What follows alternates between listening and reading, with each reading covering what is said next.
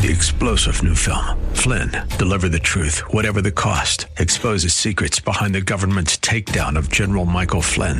Flynn knew what the intel world had been up to. He ordered the first audit of the use of contractors. This set off alarm bells. He told the truth. He was the most dangerous person for Donald Trump to hire. They had to get rid of Flynn. Flynn, deliver the truth, whatever the cost. Available now. Watch it today. Go to salemnow.com. salemnow.com.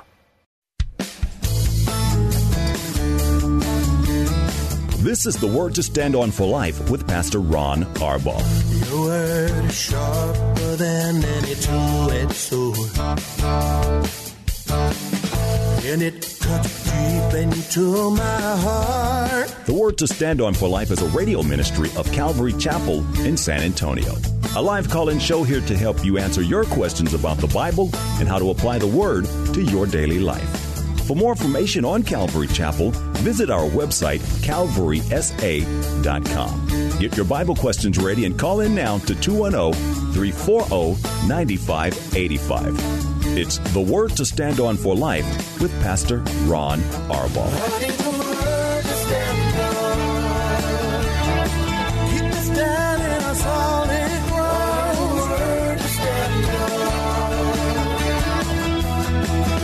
Welcome to the Wednesday edition of The Word to Stand On for Life. My name is Pastor Ken Cruzado, and today I'm filling in for my pastor, Pastor Ron Arbaugh, who normally hosts this show. And so if this is the first time you're tuning in this week, I have been filling in for him since Monday because Pastor Ron has been out of town. Both he and Paula were in California. He is attending the International CCA Pastors Conference. And so he is actually returning back here in town tonight, so you can keep him in his flight in prayer, both for he and Paula. He will be back here in San Antonio tonight. And so that means tomorrow for the Date Day edition, it'll be Pastor Ron and Paula as usual, here to take your questions about relationships, questions about what the Word says, what a godly marriage looks like. That's what the Date Day edition is for. Now, for today, we're going to continue what we always do here, which is take your Bible questions. Questions about doctrine, questions about Jesus, questions about how to put the Word of God into practice in your life. And so that's why we're here. Let me give you the phone numbers to call in. 210-340-9585, 210-340-9585. That's the local number. The toll-free number is 877-630-5757. 877-630-5757. There's an email address, and that's questions@calvarysa.com. questions@calvarysa.com. You can listen on the KSLR app, super easy. There's a button at the top to dial into the radio studio. You can ask your question on the air. And you can also submit your question using our website or using the church app, whatever we can do to make it easy for you. That's why we're here. So, Wednesday edition, real quickly, programming note. That means here at Calvary Chapel, it is our Old Testament study night. So that means, since Pastor Ron is not going to be here just yet, we have Pastor Chris Sanchez teaching tonight in the Old Testament. And so I think his study is going to be in 1 Kings. Always a good time. He's a great teacher. Come out and join us 7 o'clock here in the sanctuary, or you can tune in online. We'd much rather see you in person here at Calvary Chapel. Okay, phone lines are open. If you want to call in, you can do so. In the meantime, we've got numerous anonymous questions and some not anonymous, so we'll get to those. First one is anonymous, and it says, can someone accidentally take the mark of the beast? What would happen if during the end times a child was forced to take the mark? So, anonymous, this is a question, one of the common ones that's asked in some form or fashion, and so let me address it. To be very clear, the mark of the beast is not something anyone can accidentally take. It's not something you can accidentally take. by taking the mark, and this is not now, this is during the 7-year tribulation. So during the end times, there will come a time where people who are left behind, people who are here during the tribulation, will be forced in a way that the society around them is going to be constructed to where anyone who is a believer in Christ will have a very difficult time, some, even many, to the point of where they have to give up their lives. And the system will be constructed in a way, the economic system and the society in general will be constructed in such a way to where a mark, whatever this mark is going to be required in order to function. Well, this mark, by taking it, you're signifying that you are pledging your allegiance, if you will, to the devil, and you are rejecting Jesus Christ and the forgiveness of sin that is offered. And so in that sense, there is no way to accidentally take it. And so, when people were saying, don't take the vaccine or don't do this or don't get a tattoo or whatever it may be, there's no way to accidentally take it, especially not now, because right now we're not going to see the mark of the beast. But it is a conscious decision to reject Christ once and for all. Now, the second part of your question here, what would happen if during the end times a child was forced to take the mark?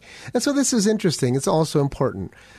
Every time you look at the mark of the beast, and it's not mentioned a lot in the scriptures, it's one of those things that can be easily overly sensationalized. But in Revelation chapter 19, chapter 20, and I think in chapter 16, and maybe a couple of one more other chapter, whenever the mark of the beast is mentioned, it is always in conjunction with worship, worshiping the image of the devil.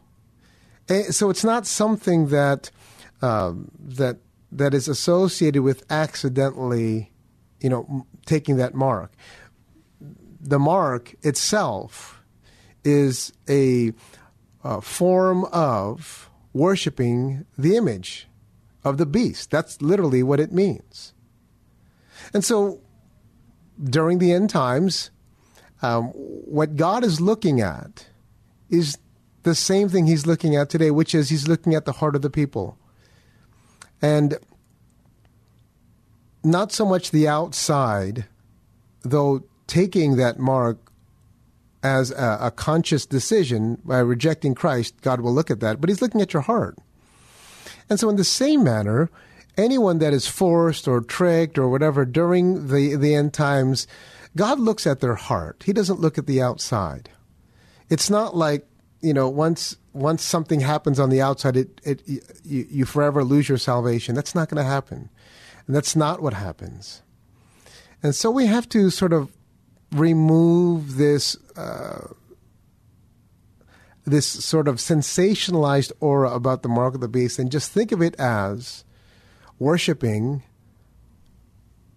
the beast, worshiping the devil. And once somebody does that, they're rejecting Christ. So a child or anybody that's, forced to do something on the outside, God looks at their heart. God looks at their heart. So Anonymous, I hope that makes sense. It will be. Now, during the end times, again, Revelation chapter 19, chapter 20, it will be an incredibly difficult time for those here that are left behind.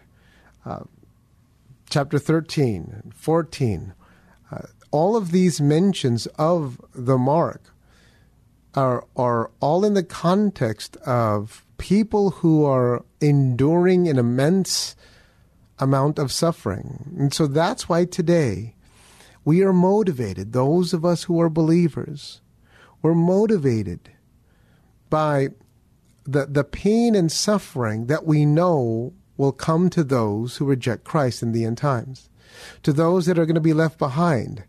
And there's a practical sense to this, Anonymous, that I think is so important and so overlooked. In the bigger scope of things today, if I keep eternity at the forefront of my mind whenever I'm having a conversation with somebody, I'm not going to be offended as easily by what they say or by what they do. I'm not going to be caught off guard if a sinner acts like a sinner, because my mind will be focused on, even if I don't know this person, or even if this person doesn't like me, I don't want them to suffer. I want them to know Christ. I want them to receive forgiveness for their sin, because I don't want them to suffer. I don't want them to endure what's going to come to those that reject Christ. This is especially practical for us. We're entering into the holiday season, and we all know what happens during the holiday season. We sit around and we eat a lot of food, and we see a lot of people, friends and family, maybe some that we haven't seen in a long time. And some people we're going to see are people who are not Christians. Or maybe some people that are mad at you. Some people we have not had the best relationship with. But if we're thinking about the suffering that's going to come to them, if the rapture happens and we're out of here, the ones we love and we care about are going to go through the most difficult time this earth has ever seen, and we don't want them to. So we keep eternity at the forefront of our mind, and what that does is it helps us to focus on loving people and sharing Jesus with them. Thick skin and tender hearts. That's exactly what Jesus gives us. So, Anonymous, I hope that helps. The mark itself, don't worry about accidentally taking it, because it's not something that people are going to accidentally do. All right, let's go to the next question. Is from Anonymous. It says, in Acts chapter 1, it reads, Acts chapter 2, verse 1. It reads, when the day of Pentecost came, they were all together in one place. All is a pretty distinct word. Was the house very big, or was there not a lot of believers there? Anonymous, this is important. I think that the King James actually helps us understand this passage. And now, context here is important. This is the passage, the chapter in the New Testament where we see the birth of the church. And so what we see time and time again here in this chapter, and even in the chapter prior, in chapter 1, when they were gathering together for prayer, there were descriptions or word pictures painted that described all of them being together. But it doesn't literally mean every single person in the world that was a believer was going to be packed into one house. That's not what it means. So when we keep that in mind, we look also at the way the King James explains it. And I like this. It says here, they were all together in one accord. In one accord. So the idea here is that they were, as believers, united in Christ. United in Christ. Physically, yes, they were together. But the idea here is that believers were of one heart and of one mind. And what the New King James says, that they were with each other in one accord, together in one accord. And that's the sense that we get here from this passage. A beautiful passage. It really is, because we watch really the acts of the Holy Spirit. The book of Acts is the acts of the Holy Spirit taking place. And here in the second chapter, what you mentioned, Anonymous, is this is the birth of the church, where we see the Spirit come upon the people, and it would appear to be in cloven tongues of fire.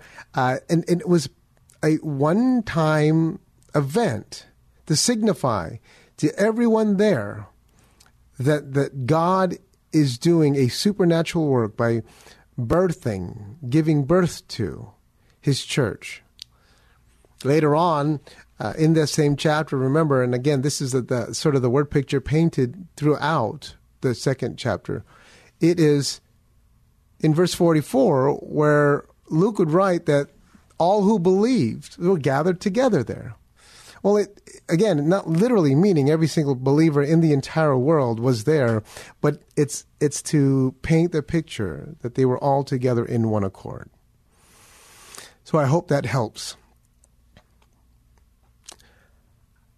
We have a question that was called in from Ron in Converse. If you practice replacement theology, does it have any effect on a Christian salvation? Ron, I remember this question. Specific to your question, no, it does not. But it can have a detrimental effect, for sure, on the way you interpret the Scriptures. The Bible tells us this, that there is only one way for a person to be saved, and that's through faith in Jesus Christ. Now, your eschatology or eschatological views, your soteriology, your views on how a person is saved, your any part of your theology is going to shape how you view God. And so that's what the study of theology is, and different sections of theology. But a replacement theology, and as bad of a teaching as it is, doesn't mean that somebody is going to lose their salvation. You can't lose your salvation. Now, you do have to, in order to be saved, you have to be saved by the Jesus of the Bible. And, you can't take a Mormon Jesus or a Jehovah's Witness Jesus or anything else and any other Jesus out there by any other definition and say that Jesus forgives you of your sin. He doesn't. That's a made-up Jesus. But those who are of the Reformed theology persuasion, which by and large is mostly those who believe in covenant theology. I'm sorry, that covenant theology is the other name for replacement theology. Those who ascribe to that type of theology doesn't mean that they aren't saved. There are plenty of Calvinists that are saved, those of Reformed theology. And even those in that smaller sect within Reformed theology that believe in covenant theology or replacement theology doesn't mean that they're not really saved, because we know salvation only comes through faith in Christ. But like I said, I'll say it one more time, it does, however, dramatically affect the way you interpret the Bible. And, replacement theology is a bad thing. So I hope that helps. Thanks, Ron. Okay, let's go back to our questions that have been submitted. Phone lines are open if you want to call in. The next one is from Sylvia. Sylvia says, can a person go on living a single life for the Lord but have romantic partners? Not sexual, but watch movies together, etc. together. Well, Sylvia, really, I would say that you have to go to the Word of God. And the Word of God is not going to give you explicit details on how your dates should go or what you should do. One thing you do know for sure, and you say this, Sylvia, in your question, is sex outside of marriage is sin. And so godly people who are single that are going to go out on dates are not going to have sex. And if they do, they are in sin. So what we know for sure is the Word of God tells us that this is God's will for us to abstain from sexual immorality. And so now your question here, though, Sylvia, says, can we go on having romantic partners? Sure. The one thing that I love most about walking with Jesus is this. We have freedom in Christ. Galatians chapter 5. It says that It is for freedom that Christ has set us free. In other words, we don't live our lives as Christians according to set rules or do's and don'ts. Now, there are things that are obvious that we can't do. And again, we refer to God's Word. Those things that are in violation or contradiction to God's Word is sin, and those are things that we don't do. And as single people, if they choose to date and have romantic partners, one of the things that you have to be careful about is making sure you do not elevate your romantic partner to a place to where they are above Jesus. I've seen this time and time again. Not always, but it happens often where godly people who love Jesus and are fruitful in their walk, will get involved in a relationship, and they're using the scriptures to identify somebody that loves Jesus. But as they progress in their relationship, because Jesus is no longer the center, it becomes a form of idolatry. And they become hyper emotional. They start neglecting their ministry that they were called to do. They don't serve as much anymore. Their time in the Word is neglected, and all these things are signs or indicators that the person you thought was sent to you by God is somebody that really isn't, because what they're doing is taking you away from your relationship with Jesus. Sylvia, here's one thing that I tell single people who are seeking the partner that God has for them, the man or the woman that will become their husband or their wife. You keep serving Jesus. You are faithful to do what's in front of you. And as you're faithful to do what's in front of you, you're not going to the things of this world to try to catch somebody. You're faithful, and then God will handpick the person that He has prepared for you and place them right in front of you. And I love this, because this is exactly what God does. When Isaac was being faithful and serving, and he was in the desert, God is the one that brought him Rebekah. And he knew, it's not because he went on an app, or he went online, or he went to the bar or to the club. He was just doing what God told him to do. And this is important for us. So single people, use your life to honor the Lord. Look at the Apostle Paul as an example. Even if there are people around you that used to be single and maybe they're no longer single, don't be discouraged. You have the unique opportunity to devote your entire life to serving Jesus undistracted. And so take advantage of that. So, Sylvia, short answer to your question is, yeah, you're free to do whatever you feel led of the Spirit to do.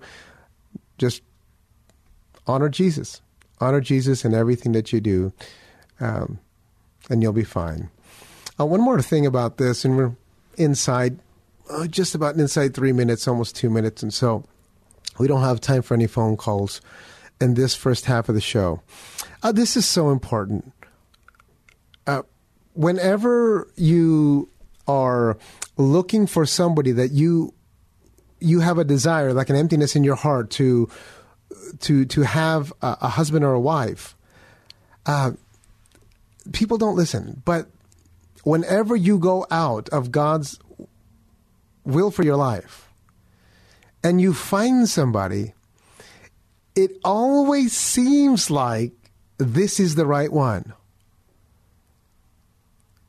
And because everything is perfect. But when you're inside God's will, you know that you're obeying God, and the person that you meet is obeying God, that's when you can know with certainty. But when you go outside and you do the things of the world, yes, there are outliers, and there's always somebody that comes up to me and says, well, I know you guys don't like it, but I did find my wife at the club or online, or I understand that, but it's just not the norm. Let's just say that's not. God can use anything in any way, but you want to be so occupied with God, what God has planned for your life, that by staying in the direction, being faithful to doing what God is doing in your life, you will be ready when God says it's time now for me to bring that person that you've been waiting for. And you'll know it too. You'll know it. There's couples here at our church that I just love it. I love their story because they were simply being obedient to doing what God says to do. Some of them, they've known their whole life and didn't even realize that that was the one that God has called to be my partner. But that's exactly what God does. And so, thank you, Sylvia, for your question. Praying for single people that are out there. You can hear the music. That means we are done with the first half of the Wednesday edition of The Word to Stand On for Life. My name is Pastor Ken, and I'll be back in 2 minutes.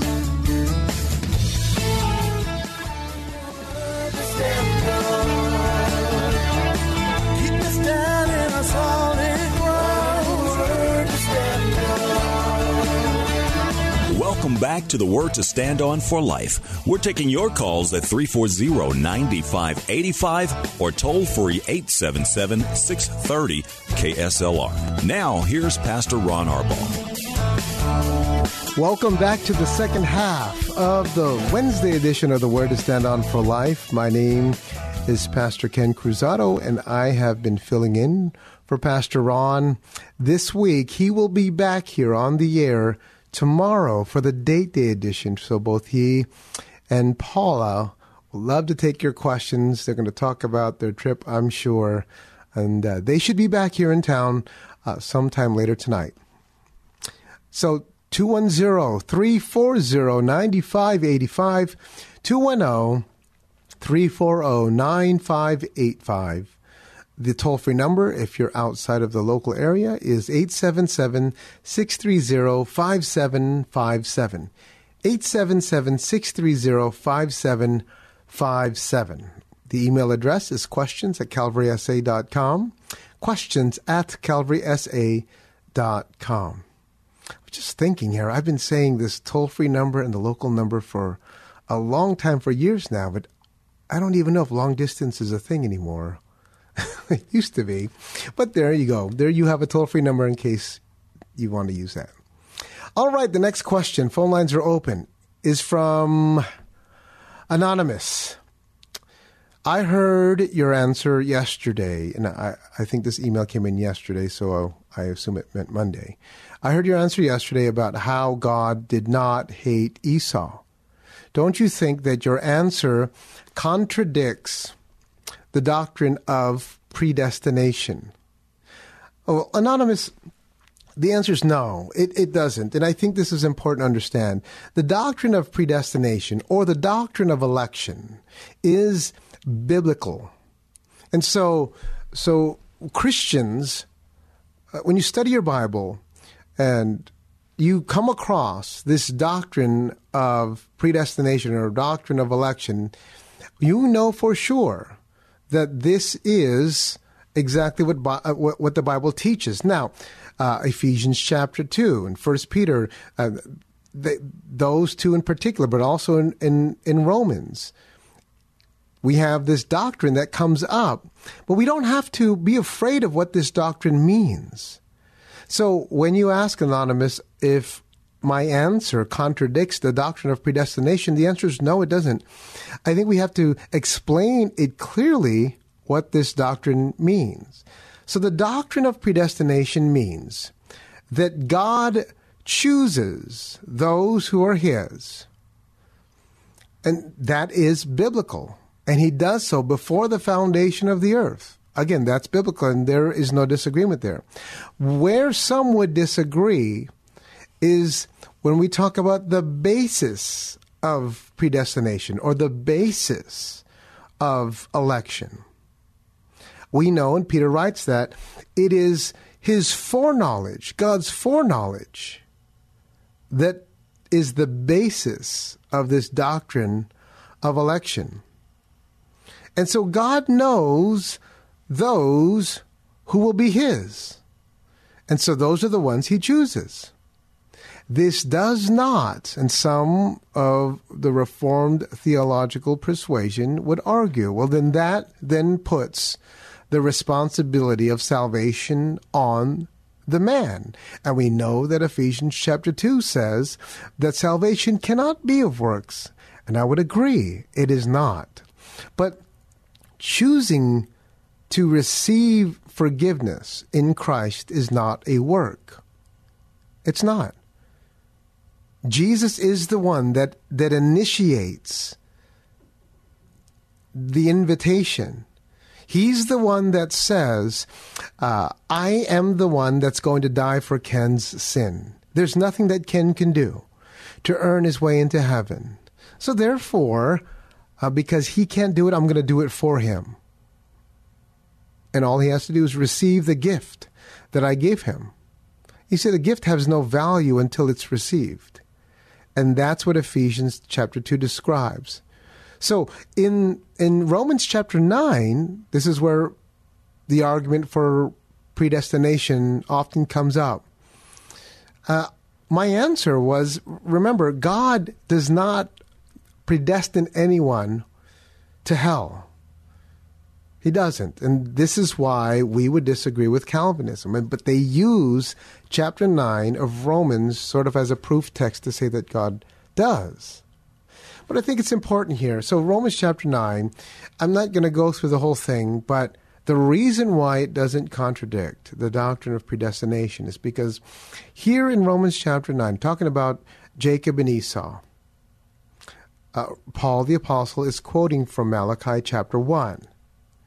And it is very clear in Malachi chapter 1 and both in Romans chapter 9 that the context there is God dealing with Edom. Specifically, he's dealing with the Edomites. So he's dealing with a group of people. And what he's saying is not that I hate these people or that I hated Esau, but that I did not choose them to be my people through whom which the Savior would come. I chose Jacob, who would later be renamed to Israel. And this is important because God is not the author of hating people. This we know. I mean, it's very clear that John chapter 3, salvation is available to everyone. Through the Apostle Peter, it's God's desire, it's his heart that all men would be saved. Now we know not everybody is going to be. So God doesn't hate an individual person, and he's not hating Esau. This is why we would disagree with Calvinism. But he chose Jacob. And so the distinction between the two here is what's in view. The fact that he chose Jacob in contrast to Esau is so far. It's the same word. In other words, it's the same word that Jesus himself would use when he was in chapter 6 of Matthew's Gospel, would describe loving a master. One, you can't serve two masters. You have to love one and hate the other. And he's not talking about hating masters. He's saying what's in view here is the contrast between the two. Esau was not chosen. His people were not chosen to be God's people. It was Jacob and his people that were chosen. And the difference between the two, the contrast between the two, is what's in view there. So I hope that helps. That's why it doesn't, Anonymous, my answer does not contradict the doctrine of predestination. Okay, next question. Anonymous says, at what point should we as Christians stop giving out mercy or grace and start having people deal with their consequences? Anonymous, this question is weird to me because your question, if I'm reading it correctly, it seems to conflate the two into one, where Christians need to stop. When do they stop giving out grace and start having people deal with their consequences? The truth is, these are two different things. People always have to deal with their consequences, and believers and unbelievers. Every choice we make will have consequences, and some more severe than others. Now, God, because of His mercy, may prevent or soften some of the consequences that come from bad decisions we make. And sometimes Jesus will do that. But your question here, Anonymous, seems to imply that as Christians, there's a certain point at which mercy or grace stops. And that's not what the Bible teaches. That's not what we should be doing. I liken this to Colossians chapter 3, when Paul writes to the Colossians and he says, forgive others in the same way that Jesus has forgiven you, or forgive others the same way God has forgiven you. And the idea there is, in the same measure that you have been forgiven, well, extend that same measure of forgiveness to others. Because we have been forgiven much, we should be the ones who forgive others quickly. And so, relevant to your question here, Anonymous, at what point should we as Christians stop giving out mercy or grace? We should never stop being merciful. We should never stop being gracious. If we do, then what that means is our mercy or grace that has run out all this while has been fueled by the flesh. So I don't want you to make the mistake of conflating these two. Now, let me explain further. People always have to deal with their consequences, even if there's grace and mercy. Even if there's grace and mercy. Just because God's grace can cover our sin does not mean that there won't be consequences to our sin. For example, there are people who have been at our church. This would be over a decade ago. But there's one man in particular who came to church here, radically saved, and he came forward to Pastor Ron one day and told a story about how he had committed a crime. And he had the option to, as a Christian, to be honest.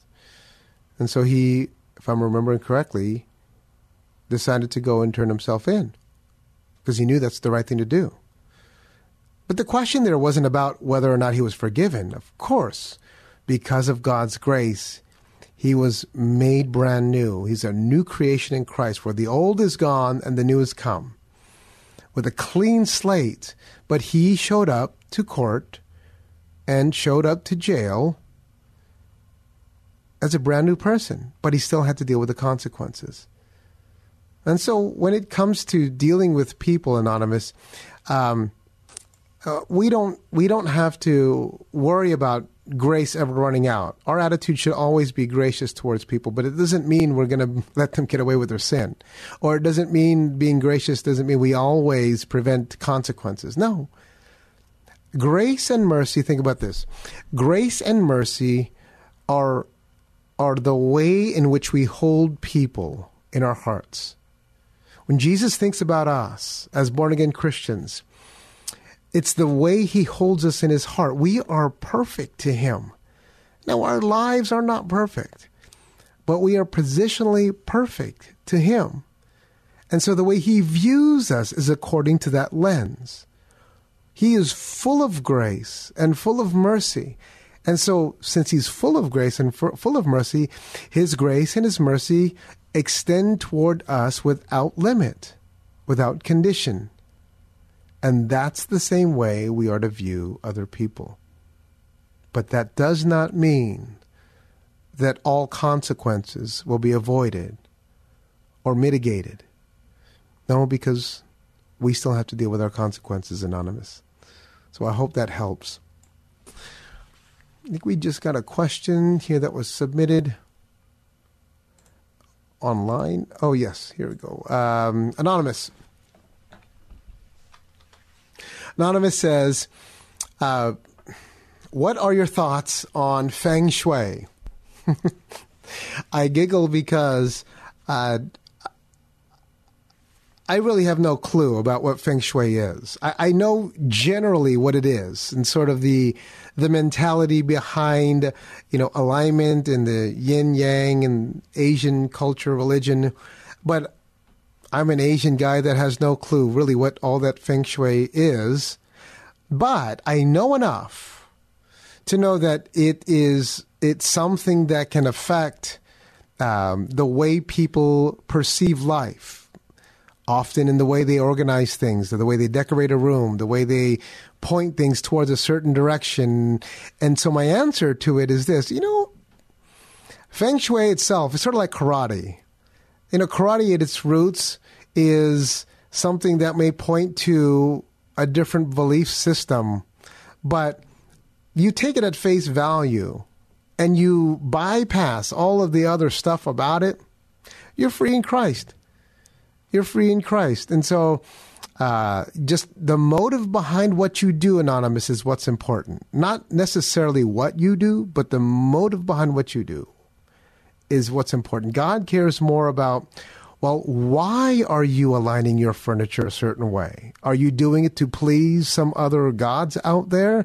If that's the case, then no, you shouldn't do it. And you should get saved because it's wrong. Or if you think that, aligning things in your life is going to bode well for your horoscope, then that's wrong. That's wrong. But if Feng Shui, has some type of design principles that are aesthetically pleasing to you, and you like to organize your room a certain way, then go and do it. You're free in Christ. So that's what I have to say, Anonymous. Thank you for your question. Part of the thing that makes me giggle a little bit is because, I walk into a room and my first thought isn't, is this according to Feng Shui principles? Is the balance in this room, even? Or I know some people, they think that way, but I don't. I'm looking to see if it feels good, if it's comfortable, if it's relaxing. That's good enough for me. Okay. Next question is from AM. This was submitted to our email inbox. AM says, I love God's word. I know Scripture is inerrant and contains no contradictions. But there are a couple of issues in passages that I'm having a hard time understanding in relation to Scripture as a whole. AM says, number one, can you please shed some light on why Paul says that eating foods sacrificed to idols is not a sin in 1 Corinthians 8, verses 1 through 11? When Jesus' message to the church in Thyatira in Revelation 2:20 makes it sound like eating food sacrificed to idols is definitely sin. Also, Peter's assertion in Acts chapter 15, verse 20, makes it sound like a sin too. Number two, can you please help me understand the apparent discrepancy between Matthew 5:17 and Hebrews 8:13? Okay, two questions. Let me take the first one here. So the first one, 1 Corinthians 8, you're correct. Here, 1 Corinthians 8 is Paul the Apostle writing to the Corinthians, and he's dealing with food or meat sacrificed to idol. Let me just turn there real quick so I'm not... 1 Corinthians 8. I'll do this quickly. Now, about food sacrificed to idols, we know that we all possess knowledge, and knowledge puffs up, but love builds up. Okay, I'm going to skip down to verse 4. I think this is what you're talking about.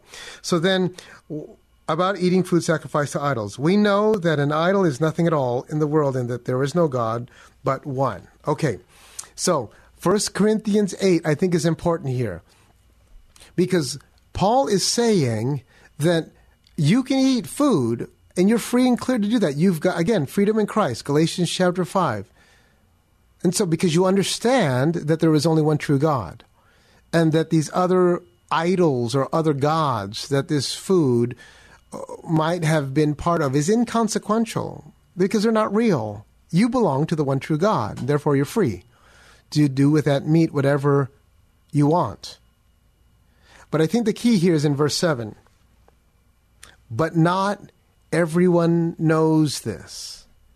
So Paul is saying here that you have this understanding, but not everybody does. And I think this is what's going on in Acts chapter 15. Acts chapter 15 is when James is mentioning the four things that they asked the church, the Gentiles specifically, to do. And three of them would be what I call mindful, being mindful of the Jews. And one of them, if I'm remembering correctly, would be moral. And that's the one that deals with sexual immorality. So sorry, I'm not turned there. Acts 15, verse 20 says this. Instead, we should write to them, telling them to abstain from food polluted by idols. There's that when you're mentioning from sexual immorality and from the meat of strangled animals and from blood. So, see, this is the key here. Paul is writing this to the Gentiles because what he's saying is, look, you know you're free.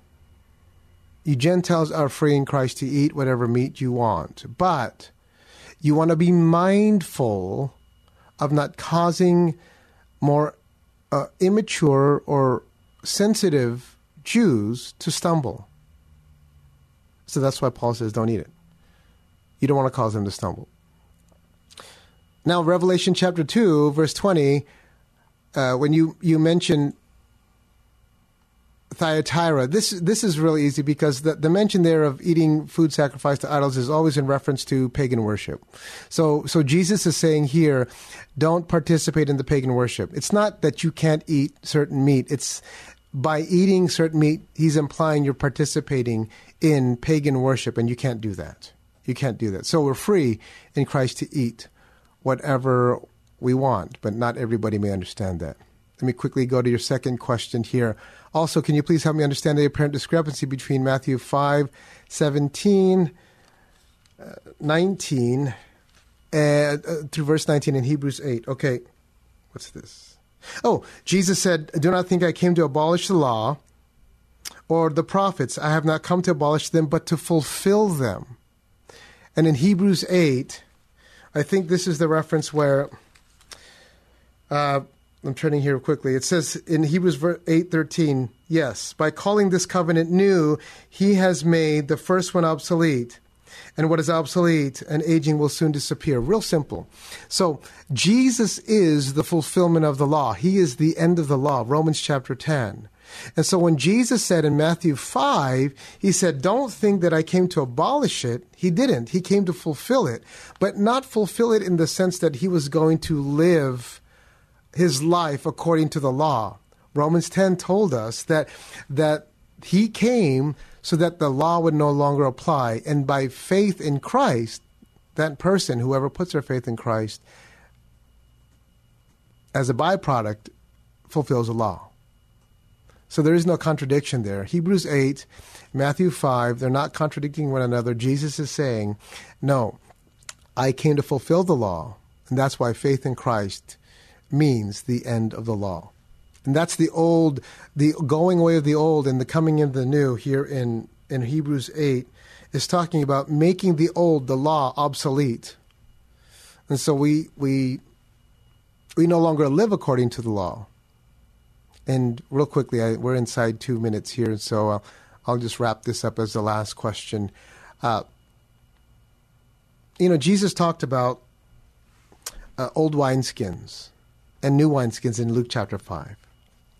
And in dealing with the old wineskins, what he's saying is this, that the leather that was used to make these wineskins would over time harden and they would grow brittle.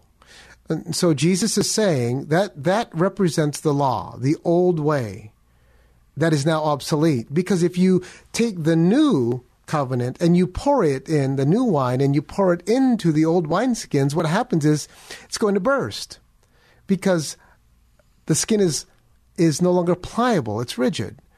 That's why we don't take the newness, the new covenant, and the newness of the Spirit and pour it into the old. We do away with the old. It has been fulfilled. And we pour the new wine into new wineskins. That's the picture we get from this passage here in Hebrews chapter 8. And so, A.M., I love the fact that you study your Bible. These are wonderful questions, and I hope that clears things up for you. Well, you can hear the music. That means we are done with the Wednesday edition of The Word to Stand On for Life. My name is Pastor Ken. It's been my pleasure filling in for Pastor Ron. He'll be back again tomorrow at 4 for the Date Day edition. Don't forget tonight, 7 o'clock, here, Old Testament Study with Pastor Chris at Calvary Chapel. Till then, God bless. See you tomorrow.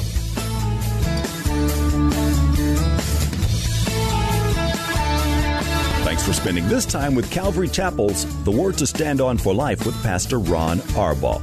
The Word to Stand On for Life is on every weekday afternoon at 4, and Pastor Ron invites you to find out more about Calvary Chapel at calvarysa.com.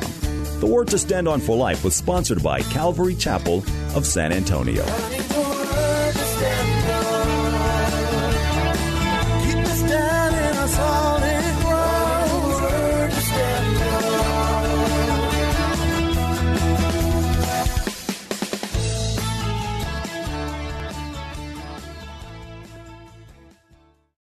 Three-star General Michael J. Flynn, head of the Pentagon Intelligence Agency, knew all the government's dirty secrets. He was one of the most respected generals in the military. Flynn knew what the intel world had been up to. He understood its funding. He ordered the first audit of the use of contractors. This set off alarm bells. The explosive new documentary, Flynn, Deliver the Truth, Whatever the Cost, uncovers the facts behind this scandal. Flynn told the truth. He was the most dangerous person for Donald Trump to hire. I find out the worst enemy that I'm going to face in my life is right here in America. They took my assessment and they wanted me to change it. And I was like, I'm not changing it. They had to get rid of Flynn. With in-depth interviews, archival footage, and never-before-seen personal records of the man behind the headlines. I just felt like I was drowning. Flynn, Deliver the Truth, Whatever the Cost. Available now. Watch it today. Go to salemnow.com. salemnow.com.